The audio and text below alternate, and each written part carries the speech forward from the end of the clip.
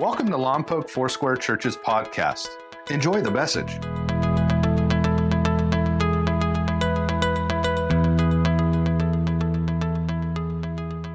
You know, several months ago, before we knew of isolation and masks and quarantine, we started this series called Hope in the Dark, with the letters H-O-P-E behind me. These words remind us that there's a God of hope no matter what, even when situations seem hopeless. I think we all need that word. We need that word hope to resonate in our hearts. There's a lot of tension today. A matter of fact, some pastors and leaders like Rick Warren of Saddleback Church are talking today about how to be calm in a world that's become frustrated. And at week 6, doing church online, there might be some of you that have grown frustrated. I know in areas of my life, there's a level of frustration that I've not sensed before or felt before with all the things going on. I'm just being honest because I know that at 9:40 a.m. Pacific Standard Time, you can handle the truth. But maybe you've grown frustrated too. Some businesses have closed. Some are working less hours than they'd like. Some have had the job that they loved, and now that job isn't there anymore. Some of you are sick. Some of you are caring for the sick. Some of you who are deemed essential workers, and thank God for you, you're frazzled, you're tired, stocking the grocery shelves, working in the restaurant, coming up with delivery plans for food. Or maybe you're in the healthcare profession where you're a doctor, a nurse, a caregiver. You're frustrated in these days. These are tiring days for all of you. And that causes a level of worry like never before. But a couple things I want to remind you, that God is still God, that God is at work, that God is on the move, and that God is with you, and He's for you. Sometimes we wonder if God keeps His promises. Is He really a promise keeper? Is He a promise breaker? A few weeks ago, we talked about the God who's known as Elohim, the God who is great, the God of all creation, the God who always was, always is, and always will be.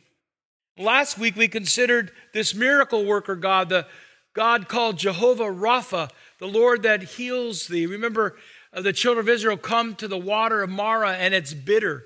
Just 3 days before they cross the Red Sea, and they're cheering and praising God. And just 72 hours later, they're grumbling when they come to water again. The first time they had this water test, God proved to be greater than the water, more powerful than Pharaoh and all his armies, and could do the miracle of pushing the water back so they could cross on dry ground. Then they come to the bitter water that's unsuitable for drinking, and they're grumbling and complaining. It's easy for us to do too if we're not careful. But as we saw last week, God showed Moses a log. He throws the log into the water, and the water became drinkable. It became sweet water for them. Just think about that too, that symbolism of that log that Jesus Christ would die upon, a log for us, a beam for us, a bit of wood for us, and take all the bitterness of sin and bitterness of judgment away and give us eternal life through Jesus Christ our Lord. That's a miracle.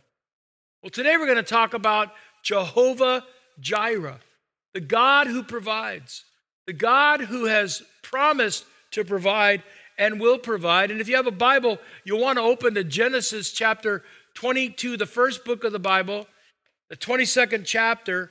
And here's what we read, Genesis 22:1. Sometime later, God tested Abraham. Sometime later, God tested Abraham. And let me ask you a question. Did you like tests growing up in school?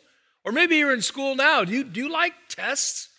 I love to do book reports and projects. And I would use color pencils and make my projects look really, really great. But I didn't like tests. You'd study till your brain hurt, and then you had to either fill in those little circles with the number 2 pencil, or you had to write something down. The answer was a spelling test with 500 words, and your brain hurt. I never liked tests. Maybe you like tests. Well, okay, God bless you. But I didn't like tests at all. Right now, we're going through a test. We're going through a test of whether or not we will trust God. We're going through a test of financial scarcity, a test of sickness, a test of loss, a test of anxiety, a test of being distanced from our friends that give us support and strength, a test from having church in an empty building. It's a test. Abraham was now going to experience the test of his life. Sometime later, it says, God tested Abraham. How about we ask this question? Sometime later than what? Later than what? What happened sometime before? Well, Abraham's story takes up 13 chapters in the book of Genesis. The world had become a broken mess because of sin and the disobedience that humanity put against God. Abraham was 75 years old. He's living in modern-day Iraq. And God made 3 promises to him in Genesis, the 12th chapter. Here's what God said. Let me summarize them for you. God asked Abraham to leave his country and his promises to lead him to a land that he will show him. That was God's promise. I'm going to give you a land. And then God's going to make Abraham's descendants into a great nation. He's going to give Abraham a family. Now, why is this important? Abraham has no family at this point. He has no children. His wife, Sarah, is barren. She's unable to give Abraham a child. And here's God saying, I'm going to give you a nation, and all the people of the earth will be blessed through you. You're going to become the father of faith, a land, a nation, and blessings. Now, this is really bizarre because none of this had been fulfilled at this time. The land that God was going to give Abraham was a land that he didn't even know about yet. Hebrews 11:8, the great faith chapter, Hebrews 11, by faith Abraham obeyed and went even though he did not know where he was going. We use this word a lot, unprecedented. In other words, we don't know where we're going. The best that our president and the task force can do, the best that our governor, Newsom, can do, the best that our county can do, we still don't know where we're going to be 6 days from now or 10 days from now. We don't know where we're going. Unprecedented. It all the more cries for us to trust God in what we don't know. Yeah. All we have seen in life teaches us to trust God for all that we've not seen.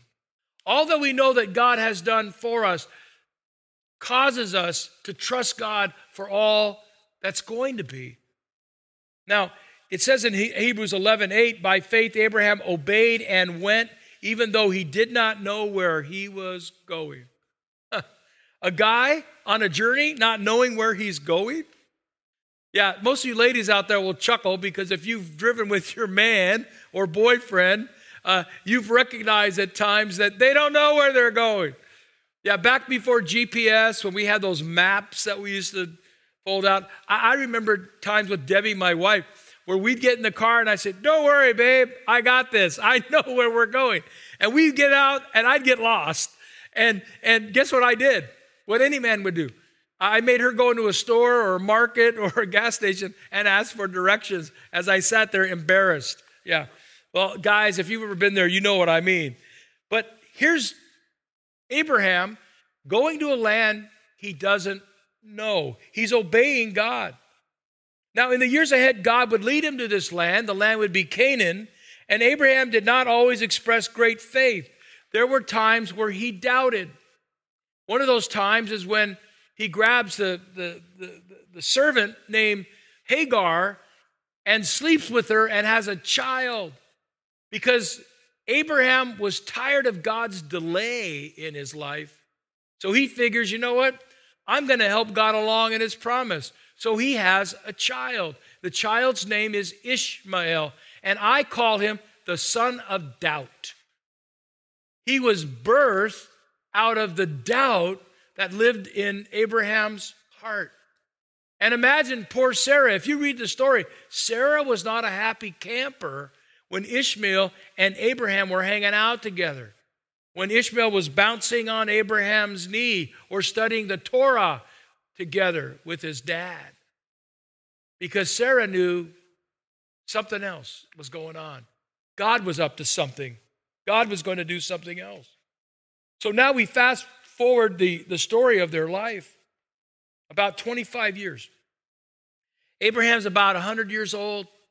Sarah's about 91 years of age. He looks over at her. She's getting dressed in the morning and says to God, she's not the foxy woman she used to be. She's in her 90s. Go figure. But through the miracle of God, God allows this woman who's far beyond childbearing years and who was barren when she was young to deliver the child of promise. And they named him Isaac, and Isaac's name means laughter. They probably laughed. They thought, hey, we could go to the restaurant and get both the kids' meal and the senior citizen price. Yeah. Can you imagine that this child was born, the son of promise, and all of a sudden things start to click for Abraham? I'm going to make you the father of many nations. I'm going to give you a land, and I'm going to cause you to be a blessing. And we know that today, Abraham's called the father of faith, and through him, we are blessed. And through Isaac, the son of Abraham, came the line of Jesus Christ. So when Jesus went to Ancestry.com, he could see Abraham and Isaac and Jacob and King David all the way through. Now, what does this remind us of? That God always has a plan. That his ways aren't our ways and his thoughts aren't our thoughts, but he always has an amazing plan in mind. We're going to see that unfold this morning. And the first thing I'd like you to write down, if you have your notes, and forgive me for not inviting you to get your notes at milefc.com. They're there for you, but you could just write this down on a piece of paper somewhere if you're a note taker. Faith is trusting God to provide during doubts, detours, darkness, and difficult times. Now, it's almost like we don't need to write that down. We get it. We're going through a test. Sometime later, Abraham was tested. Later than what? After the miraculous birth of a long-awaited son. After teaching Isaac to talk, to walk, to run, to throw a ball or a boulder. After building memories. After teaching him the Torah, the Word of God. After sacrificing animals for the sins of the family. And having his son go with him on the mountain with the wood, with the fire, with the knife, with the rope to tie down the animal, and with the animal itself. And it's odd that as Isaac is a teenager, a test comes to him that seems very senseless and inhumane. In Genesis 22:2, take your son, your only son, whom you love, Isaac, and go to the region of Moriah. Sacrifice him as a burnt offering on the mountain that I will show you. No laughing now. No one's cheering and celebrating now. And what is Abraham thinking as he packs up Isaac, as he heads up the mountain? This goes against all parental instinct that God has placed in human beings. Several days later, as they get closer to the spot, Abraham carries the wood for the fire, the knife, the rope, everything that would be used to kill the animal sacrifice. But one thing is missing, the sacrifice itself. Abraham knows what Isaac doesn't know. In Genesis 27:7, the fire and the wood are here, but where is the lamb for the burnt offering? Where is the lamb for the burnt offering? A valid question. Where? Maybe you've been asking some where questions. Yeah, over there are the stack of bills. Where's the money? and the resources to pay those bills. The students are here in their house, but where will they get the adequate education they need? The education for the sixth grader to become a middle schooler, or the middle school education for somebody to become a high schooler. Or as somebody asked me recently, my son is longing to get into a college. And sure, he's going to graduate, but probably without the normal graduation ceremony. And will he have the adequate, again, the school district's done a great job, but will he be adequately prepared to handle the rigors of college curriculum? I have no answers for that, but I know people are asking lots of where questions right now. Where will the comfort come for the family who's grieving the loss of a loved one? Where will the economy be in a year, in 2 years, or 3 years? And the questions go on and on. But I have an answer for you. In Genesis 22:4, Abraham responds and he says, God himself will provide. Actually, it's verse 8. I apologize. God himself will provide. You know what that word is? Jehovah Jireh. Now, I wonder if we took a moment and just said it right now. Jehovah Jireh. In the middle of our homes or our cars or our backyard, whenever it is, wherever it is you're watching this, Jehovah Jireh, you're the God that provides, greater than what I see, greater than what I know or understand. And Abraham takes Isaac, his only son whom he loves. He ties him up. He binds his arms together so there'll be no struggle at the end. And no doubt he gives him a hug. Once a young child that he cuddled, now a teenage boy, he gives him a hug. He places him on the altar. And Hebrews tells us that Abraham reasoned to himself that God would bring his son back to life if he sacrificed his son. Oh, what great faith Abraham had. Jehovah Jireh, God will provide. And if he doesn't provide a sacrifice, he will resurrect my son. There had been no resurrections from the dead ever recorded before this. But Abraham somehow believed that everything was going to be all right because God was still God. And God was Jehovah Jireh, the God who would provide. If God could give him a son when he was 100 years old, he reasoned that anything is possible. So in Genesis 22:10-12, the story goes on that he reached out his hand and took the knife to slay his son. And while the knife was over his head, the angel of the Lord called out to him from heaven, Abraham, Abraham, here I am, he replied. I don't think he wasted 1 second of time. Here I am, he replied. Do not lay a hand on the boy, he said. Do not do anything to him. Now I know that you fear God. Now that I know that you reverence me. Now that I know you'll do anything I say. Because you've not withheld from me your son, your only son. Abraham didn't miss the voice of God. What if he'd never even obeyed God? He would have missed this miracle of Jehovah Jireh that we see in Genesis 22:13. Abraham looked up, and there in the thicket, he saw a ram caught by its horns. This is so important. Don't miss this. Caught by his horns. And he went over and he took the ram and sacrificed it as a burnt offering instead of his son, Jehovah Jireh. And verse 14 goes on to say, so Abraham called that place, the Lord will, you could say it wherever you are, the Lord will provide. And to this day it is said that on the mountain of the Lord it will be provided. The God who provides. The God who will provide for you and for me. No matter what we're going through. I keep hearing God say, and without over-spiritualizing, I want to declare this to you. I keep hearing God say, I will provide. I will take care of my people. They're the children of my hand. I'm the good shepherd.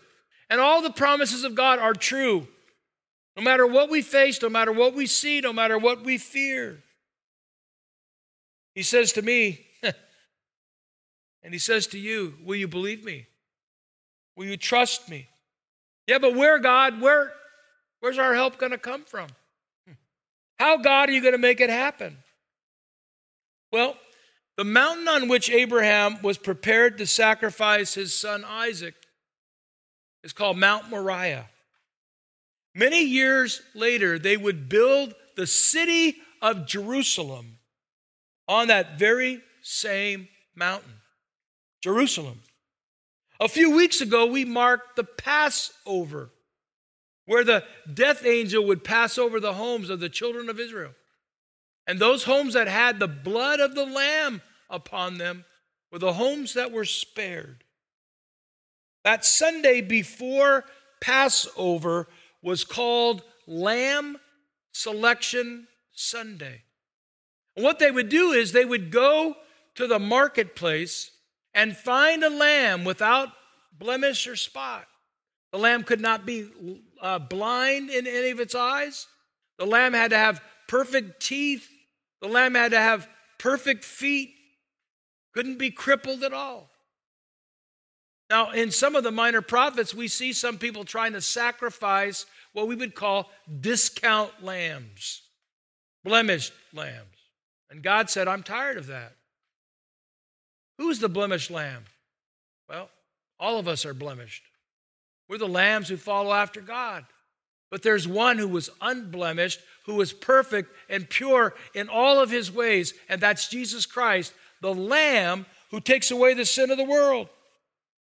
And so what would happen on Lamb Selection Sunday, they would declare that a lamb has been chosen to sacrifice and to take away the sins of the people. What happened on Palm Sunday? The Lamb of God, Jesus, rides into the city of Jerusalem with shouts of praise and worship. He doesn't come on a stallion, which is an animal of war. He comes on a donkey, which is an animal of peace. He's the Prince of Peace. Oh, and it gets better. He comes riding in Jerusalem, which is the very dirt on which Mount Moriah was, the very dirt on which Jerusalem was formed. And a few days later, Jesus is betrayed by one of those closest to him and arrested and illegally tried. But then on Golgotha, on the same mountain where Abraham went to sacrifice Isaac, they nail him to a cross. And can you imagine the sound of the shofar that would be blown? The ram's horn, the ram caught in the thicket by its horn. And here is the very familiar sound that they would hear from the shofar.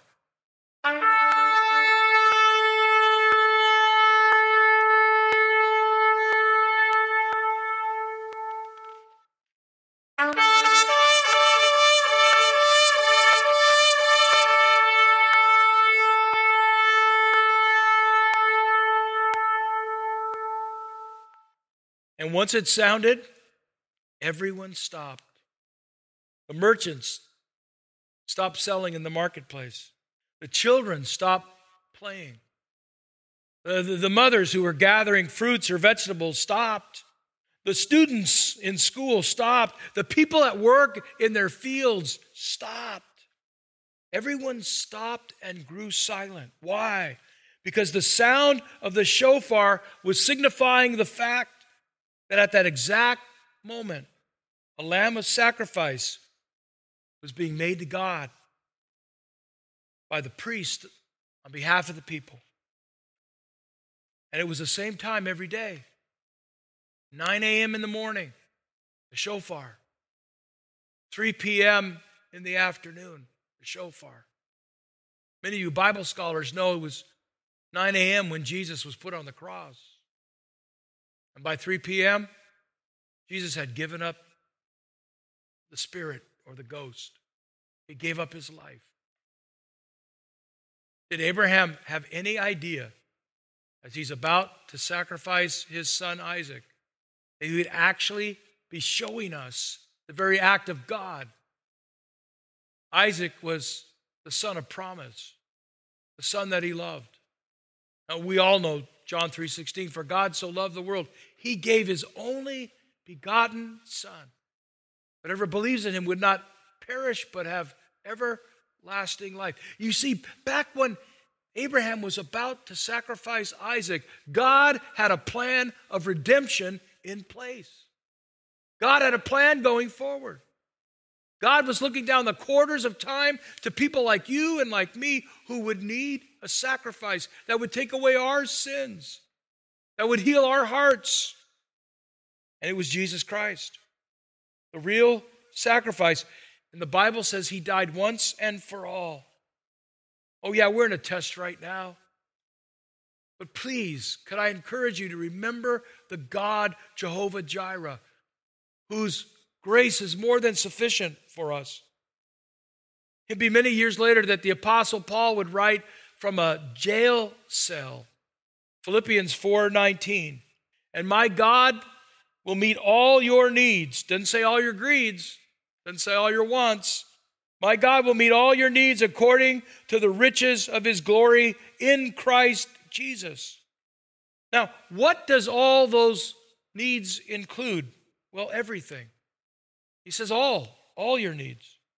You see, the second thing I want you to see today is faith is trusting God to meet or supply all my needs. I rest on his unchanging grace. God's going to meet all of our needs. What needs? He's going to meet my physical and material needs, all of them. All of them. He loves you so much that even now he's working behind the scenes to arrange the resources that we need to come to our rescue, to provide for us, and to answer the prayers that we pray. We've all heard stories how God has provided for people. People got a job that they never thought they should get.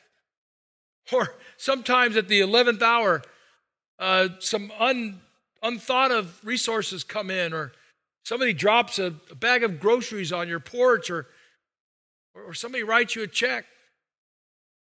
Maybe you've had this happen to you. It happened to me before, where somebody all of a sudden thought about me and paid back a debt that was decades old.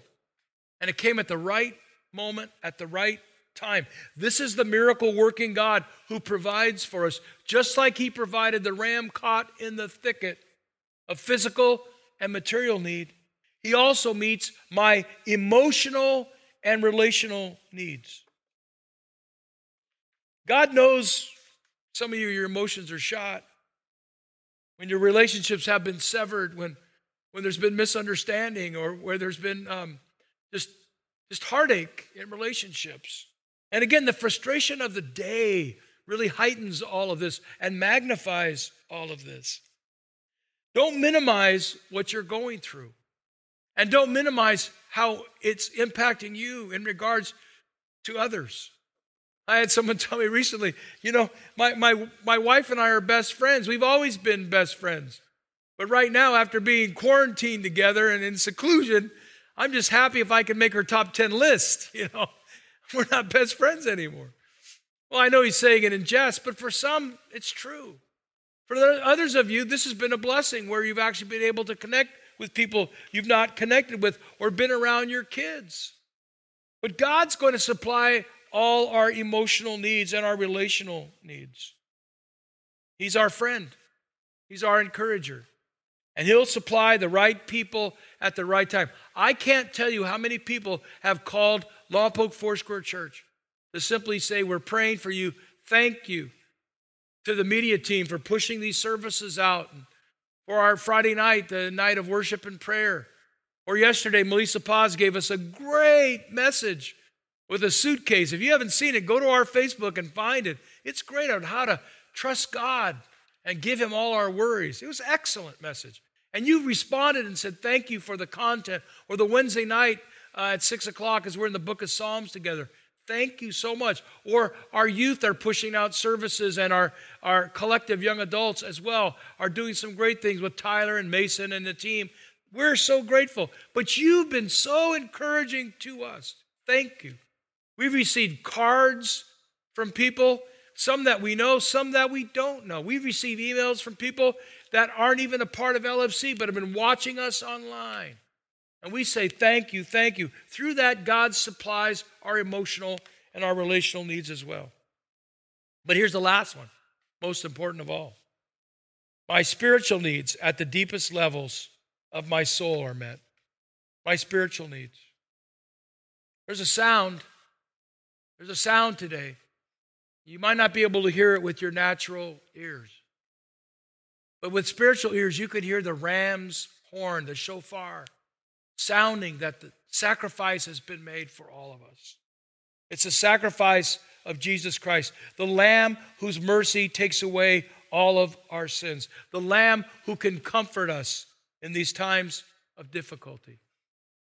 And as we've been doing every week, I want to read together our declaration, our statement of faith, that we're building our lives on the promises of God. So here we go with your best 10-12 voice, wherever you are. Let's read it together. We are building our lives on the promises of God. Because his word is unbreakable, our hope is unshakable. We do not stand on the problems of life or the pain in life.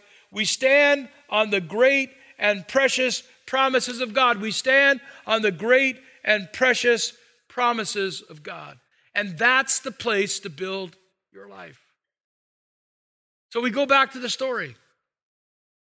There's Abraham. There's his son. And he looks at his boy and he said, "Don't worry, son. God will provide." What great faith. No wonder we call him the father of faith. And then we realize from that very spot, Jerusalem and the first temple was built, the place where sacrifices were made. And the Holy of Holies was contained. And then Jesus Christ himself, our Savior, would die on that very geographical spot. Now, why am I going back and rehearsing those points again? Because that's the kind of God we have, where every detail is figured out. You may not know it now. Where every test that's given has a purpose. You may not realize it now. And where everything that we face, God has an answer for. You may not have received it now, but it will come. Jehovah Jireh, God is our provider.